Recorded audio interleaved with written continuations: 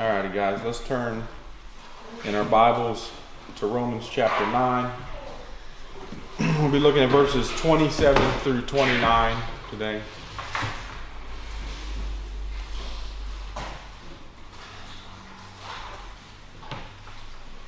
It says, "And Isaiah cries out concerning Israel, though the number of sons of Israel be as the sand of the sea, it is the remnant that will be saved.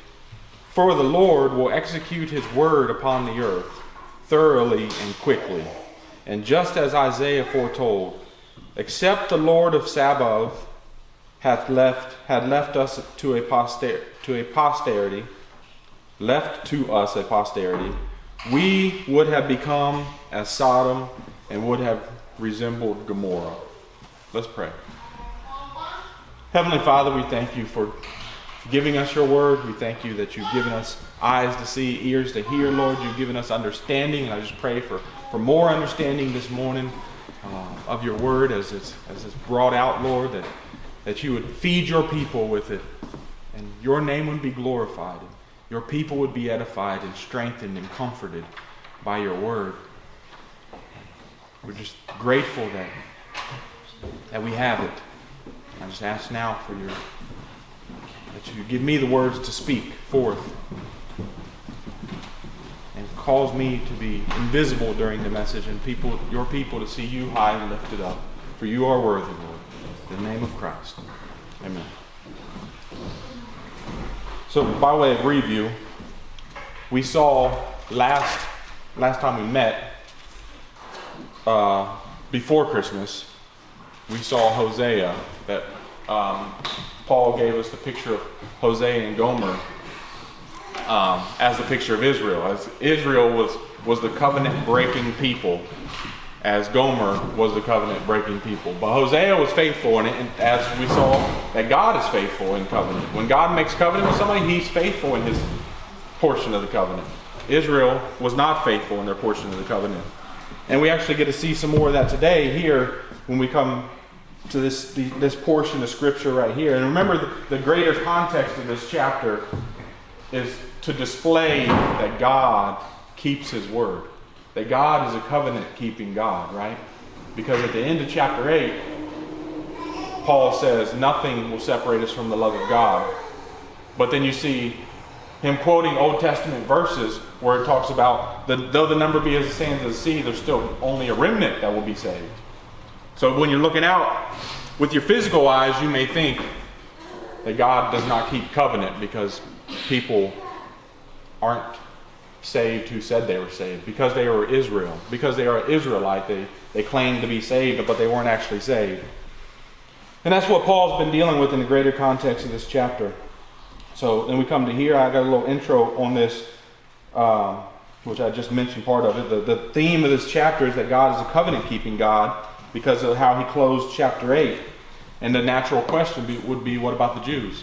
If nobody's separated from the love of God, what about the Jews? And Paul has clearly shown that election is from the sovereignty of God. It's not that God looks through the corridors of time and sees who believes and who doesn't believe and then elects according to that, because nobody would ever believe. Faith is a gift.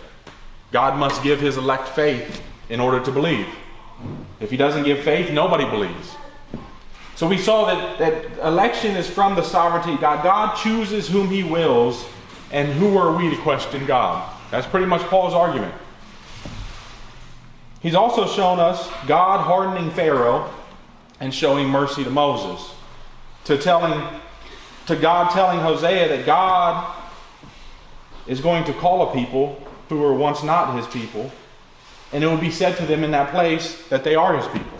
So he told Hosea that there's a people that aren't my people right now that will be my people. And remember in Hosea, he named his children pretty much God's judgment upon Israel. That though you say you're my people, you're not my people. And Paul gave us that picture there. So those people that were once not his people will be called sons of the living God. And this displays that the Gentiles are being grafted in.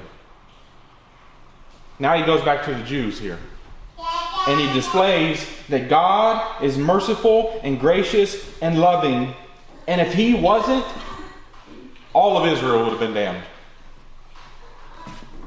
A remnant wouldn't have been saved if God wasn't gracious and merciful. So let's jump into this. The first, I got 3 points like always. The first point is the righteous judgment of God. The second point is even within the righteous judgment of God, there is salvation. And the third point is righteous judgment of God is meted out on Christ.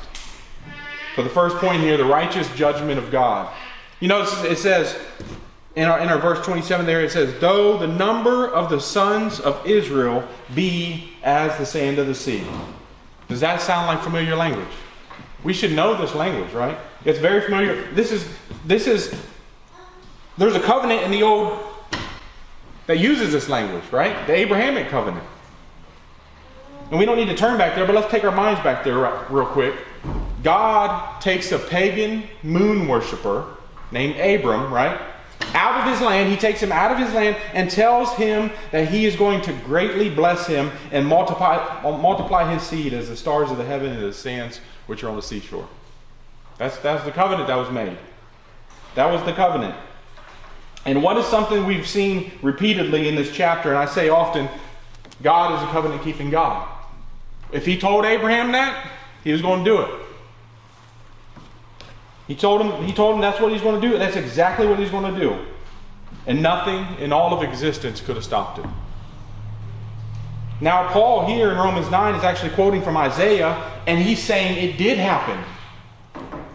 Physically, right?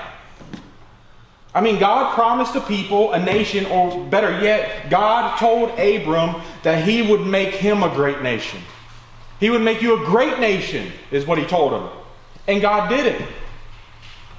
He took a pagan moon worshiper, changed him, gave him a new name, Abraham, and blessed him with the son of promise, Isaac, who had Jacob, whose name was changed to Israel, from whence we get the 12 tribes of Israel and the great nation of Israel, right? God kept his promise. They grew into a great nation, as God promised in his covenant to Abraham. Now, I believe this expands in Christ, but that's a longer message for another day. There was a physical nation that was to be born and grow to a great number, and that happened just as God said it would. Now, Paul points us to Isaiah 10 to drive his point home, and that point is, all of this is God's work. And it's up to him what he does with people. And we ought not to expect mercy to a covenant-breaking people. But God is a covenant-keeping God. So let's go back here to Isaiah chapter 10 and see this in its context. It's Isaiah 10, verse 20.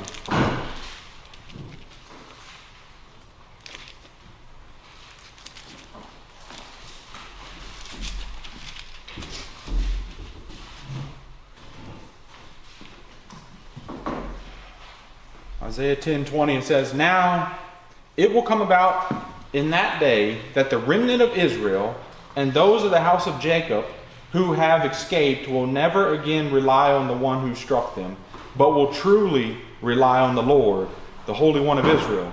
A remnant will return, the remnant of Jacob, to the mighty God. For though your people, O Israel, may be like the sand of the sea, only a remnant within them will return. A destruction is determined, overflowing with righteousness. For a complete destruction, one that is decreed, the Lord God of hosts will execute in the midst of the whole land. So I want to see four things from this little portion right here. And it'll be real quick, four things. But the first thing is, there is a destruction coming on Israel. And it was the destruction coming on Israel by the Assyrians, and it was by the hand of God. God brings in the Assyrians to destroy Israel because of their disobedience and covenant breaking. God did it. The second thing is, the first thing is there's a destruction coming to Israel. The second thing is, it is decreed. That's what it says. For a complete destruction, one that is decreed. It is decreed. This means it's not as though God just thought of this at some point in time. All God's decrees are from eternity. He doesn't, like this saying, has it ever occurred to you that no new thought has ever occurred to God? He never had a new thought. You can't when you're omniscient, right? He knows everything. There is no new thoughts. So his decrees are from eternity. So there was a destruction that was coming on Israel by the Assyrians, by the hand of Almighty God. It is decreed. The third thing is, it's complete. It says, for a complete destruction. It isn't just one person. He isn't just coming to bring destruction on one person or to one house or to a portion of the land. It says it's a complete destruction. The Lord God of hosts will execute in the midst of the whole land. That's what it says. This happened in 722 BC when the Assyrians invaded and destroyed Israel, the northern kingdom. The 10 tribes, the northern tribe in 722, Assyria came in and destroyed that nation. So there was no more. So now you had the bottom two tribes. This is a little history lesson, I guess. But the bottom two tribes, which was called Judah, from whence we get the word Jew, right? The bottom two tribes was Judah, and that's what happened. Those bottom two tribes are what existed when Christ came. He is a lion from the tribe of Judah.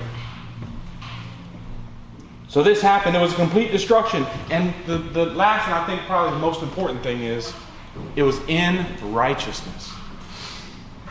There was a destruction coming. It was going to be a complete destruction. It was decreed from eternity past, but it was in righteousness. That's what it says here as well. A destruction is determined overflowing with righteousness. God did this in righteousness. It wasn't in some fit of rage, but in righteousness that this happened. It says it's overflowing with righteousness. What God does in bringing in the Assyrians to destroy Israel was righteous. We don't look at it like that now, do we? When we say, oh, well, God destroyed this nation, we think that's unrighteous, but it was actually righteous. He did this in righteousness. He brought in the Assyrians, which were pagan worshipers, to destroy a people that said they were followers of Yahweh. He brought in those pagan worshipers and destroyed them, and he did it in righteousness.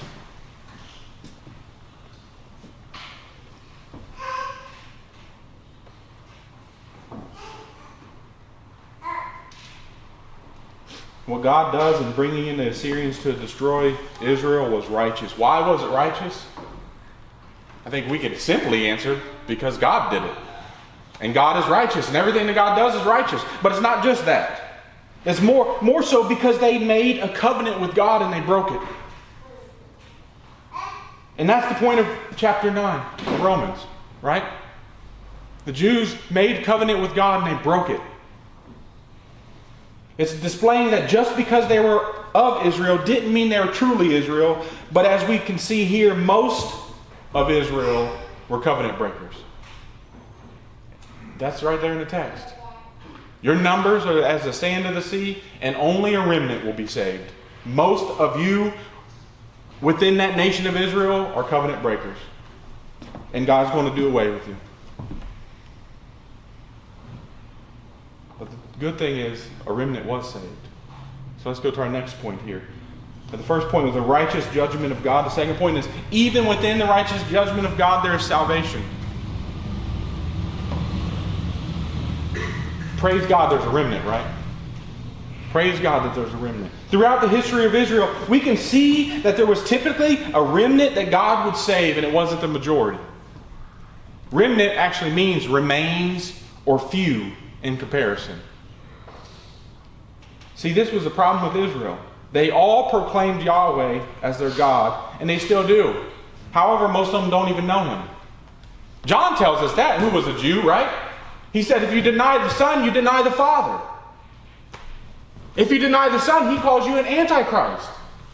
If you don't think Jesus is the Christ, you are Antichrist, is what John says. They all proclaim Yahweh as their God, and they don't know Him. This was true then, and it's still true today. Probably maybe more true today, due to the blindness that God has set on them, which we'll see coming up in Romans. But here's the reality about back then.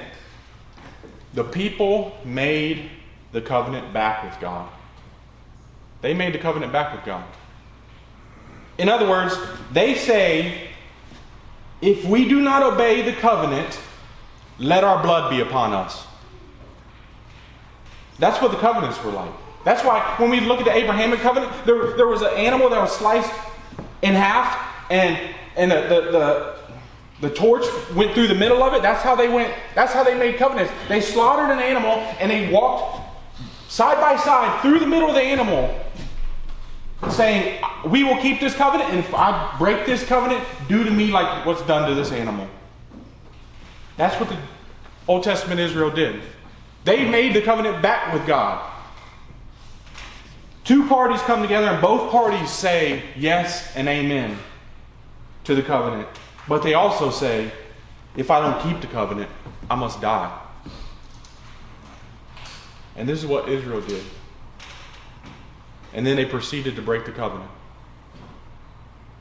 So God in His righteous judgment destroys them, but also saves a remnant. Even in the apostate nation that was, there were still believers in it. There will be Jews that will meet in heaven one day, because God kept them from idolatry. Remember, that was the whole point of Hosea, right? What was Gomer doing? She was going after false gods, really, to use nicer language. She was going after a false god. And he uses that to show that's what Israel was doing. They were going after false gods. But there was a remnant that God kept from chasing after false gods. That's what this is talking about here. And how can I say it was God that kept them? Because that's what it says actually in verse 29 of Romans 9 right there. I'm going to read that one again.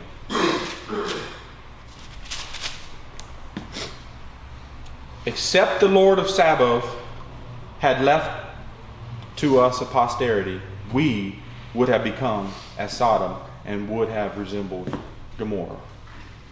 Except the Lord did it, we would have gone that way too. God is the one who's left, actually one of the translations says, left us a seed. It's God the one who has left the seed. Or as it said, we would have gone as Sodom and Gomorrah. Y'all know the story of Sodom and Gomorrah, I'm sure. Everybody knows that story. So even in a time period that a nation was being destroyed, God brought His elect out of that nation. And we can clearly see this throughout history. One picture is Sodom and Gomorrah, right? Sodom and Gomorrah is a very good picture of this. What happened? God didn't destroy Sodom and Gomorrah when His people were in there. He told His people to leave, and then He destroyed it.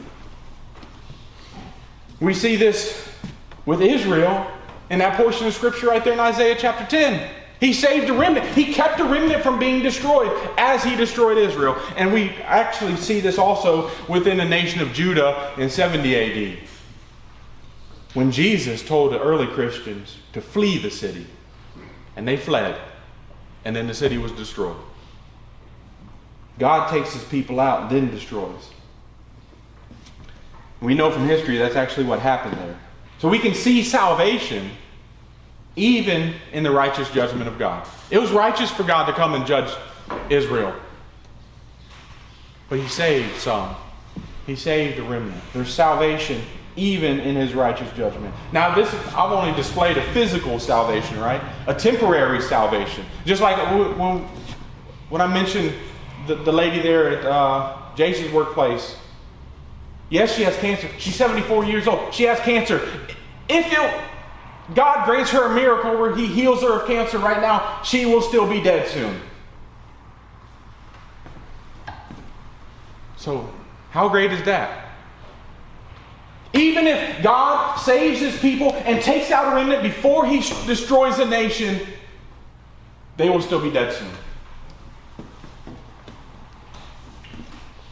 Physical salvation is good, but it's not the end.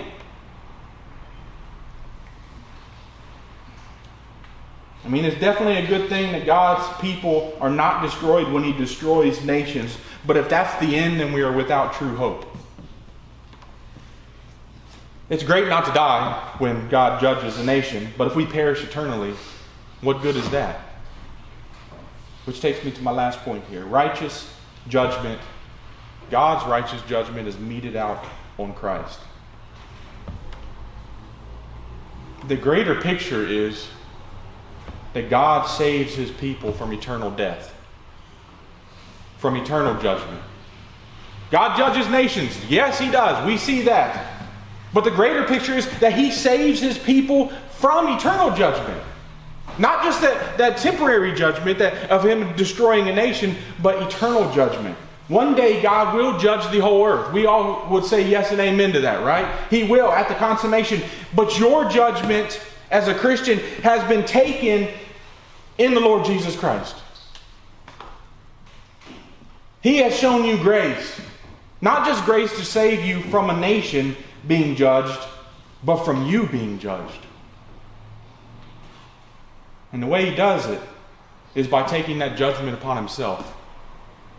Right? That's not what he did with Israel, right? He destroyed Israel. And he saved a remnant. When we come to us, he crushed his son in my place. In your place, elect of God. In God judging Israel, or Assyria, because he does judge Assyria right after that. In God judging them, they got exactly what they deserved. They were covenant breakers. They were pagan worshipers. That's exactly what they deserved, was being crushed. If God were to crush you and send you to hell, you'd be getting exactly what you deserve. However, God sends his son to take upon him what you deserve. That hell that you deserve, that I deserve, that wrath that you and I deserve was taken upon the Son. He took that hell upon himself. He took that flaming sword upon himself. That it says in the Psalm, God has his bow bent, ready to be drunk with your blood. That bow was spent on Christ. It was drunk in the blood of Christ for you. He got what he didn't deserve, so you can get what you don't deserve, which is grace and mercy and love. He didn't deserve to die because the wages of sin is death. And he never sinned. He kept the law and fulfilled righteousness, yet went to a cross as a spotless lamb to be slaughtered for a people that didn't deserve this grace. He was judged as though he was a covenant breaker. You think about that? Christ, when he was on the cross, he was being judged as though he was the covenant breaker. And he never broke the covenant. You did, and I did. And the Father crushed him in place of you and I. But unlike the nations that God destroys, God raised up his Son from the grave, victorious over death, and he ascended to the right hand where he makes intercession for us. Why does he do that? Because we need it. Except the Lord of Sabbath has left to us a posterity, we would have become like Sodom and Gomorrah. You and I. You know what you could possibly hear Paul saying in that statement? Is you're not better than Sodom and Gomorrah. You may think you are, but you're not. Except the Lord does it, you would have gone the way of Sodom and Gomorrah. You're not better than them.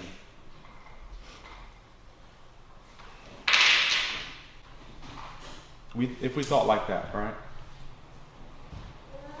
God judges nations and people, but I'm just like those people. And our nation is just like those nations. God could righteously judge me as well as he did Sodom and Gomorrah, or you. But he hasn't. And it's not inherently something in me, the reason, but it's on him, and it's in him.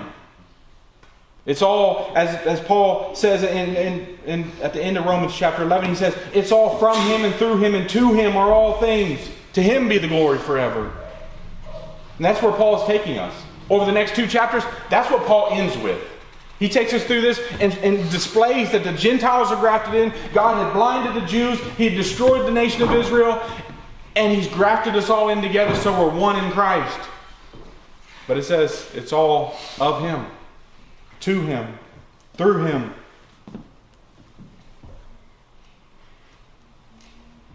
Whether Jew or Gentile, all are one in Christ, and He saves from every kindred, tribe, tongue, and nation. Not just a remnant anymore.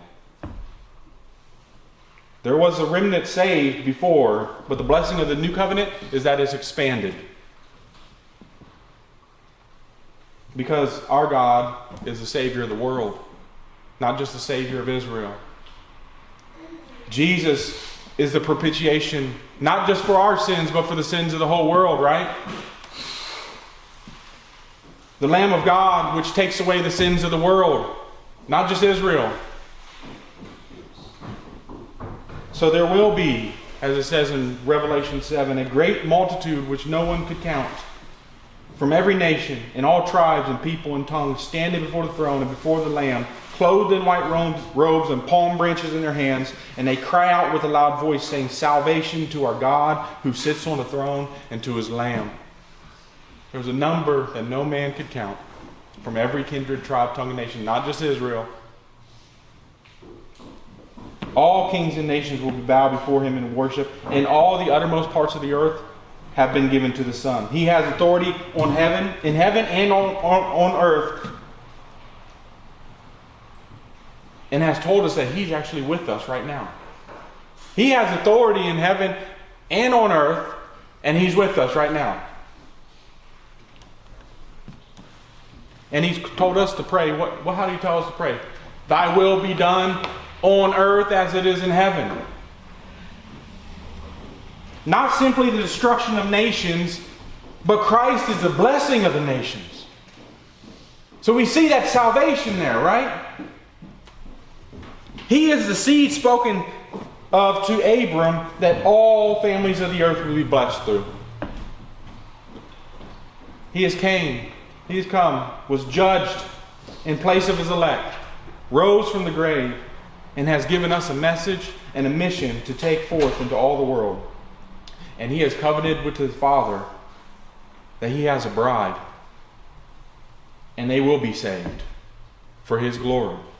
We can rest in that, brethren.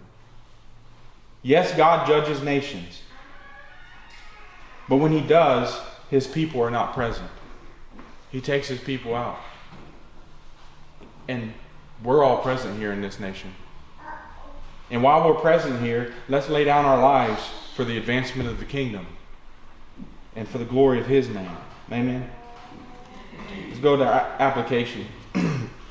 Our call to faith and repentance. As always, I address the unbeliever in here, the person in here that does not know the Lord Jesus Christ. You should actually have no comfort sitting here this morning. There should not be the slightest amount of comfort in you right now sitting in a church service. God is still the judge.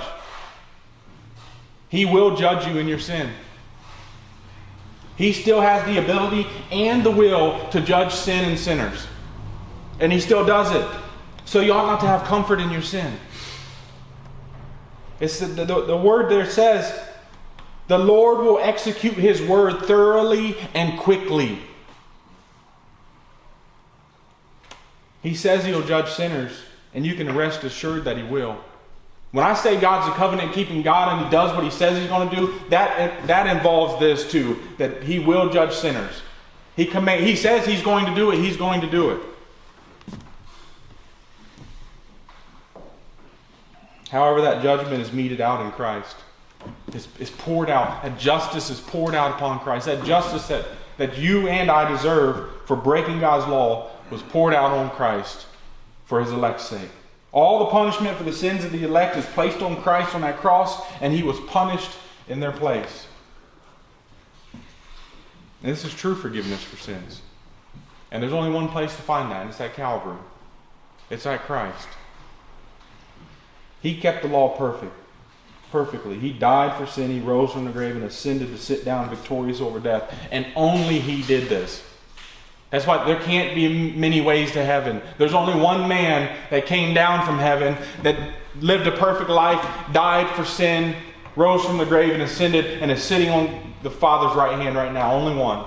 And that's the only one that you can come to for true salvation. And your response should be to repent of your sins and believe upon Him this morning. Not sit in comfort as though you're okay in your sin. If God crushed His Son over sin, don't think for a second He wouldn't do the same to you. And I plead with you to repent and believe upon Him this morning. So to us believers in here, remember it said you would have gone the way of Sodom and Gomorrah. Not you might have. You would have gone the way of Sodom and Gomorrah. If it weren't for the mercy of God, Sodom and Gomorrah is you. Raining down fire and brimstone would be on you. However, it's not. And it's only due to the mercy of God. We ought to praise God continually that we haven't gone the way of Sodom and Gomorrah. And we ought to turn from our sins and believe the promises of God. Yes, even as believers, right? We need to still repent and believe. And we can actually rest in the fact that God will execute His word. We can trust that our God is a covenant-keeping God, or to put it simply, that He does what He says. We can rest in that. The words of man, we cannot rest in, but we can rest on the words of God. So let us believe that. If God said it, we can believe it with all of our hearts. If He promised to send forth His Son to save a people, and He did that, we can most assuredly believe that He's also with that going to work out all things for your good and for His glory. And nothing shall separate us from the love of God which is in Christ Jesus. I mean, that's the whole reason for Paul's argument in Romans 9, is to prove that. And we ought to believe it. Let's go on to our call to war. We have been given mercy and grace and love that we don't deserve. So therefore, we ought to do the same. Not just to our friends and family, but also to our enemies. We ought to be the first to show grace and mercy and love as believers. Especially those that say they believe in the doctrines of grace. You tell me you believe in the doctrines of grace and I see no grace coming out of your mouth? We ought to be the most gracious of people. And however, oftentimes we look down our nose at people that don't act like we think they ought to act, right? We see Sodom and Gomorrah and we're like, I would never do that. Well, that's not what Paul just said. He said, except the Lord kept you from that, you would have gone that way. And sometimes it's not even when they're sinning. It's not even sin that they're doing. You just don't like it. Maybe they don't raise their kids the way that you think they should raise their kids. Well, is it sin? No? Then worry about yourself. They don't work the same way or act the same way that you think they should. Is it sin? No? Then mind your own business. Not everyone is like you or me. So be gracious. That should be our overwhelming attribute. Is grace and love, right? As Christians. It should rule us. I say this earnestly. That should be our character. It should be our first instinct to be gracious and loving. And what does that mean? Well, it means to give what isn't earned, right? That's what grace is. To give what isn't earned. It means that love covers a multitude of sins. Has someone sinned against you? Forget it. Move on. That's actually what the verse is talking about. Love covers multitudes. They sinned against me. I forgot about it and moved on. That's what that means. To forgive as you've been forgiven. Let God bring up your sins to you. Praise God He doesn't do that, right?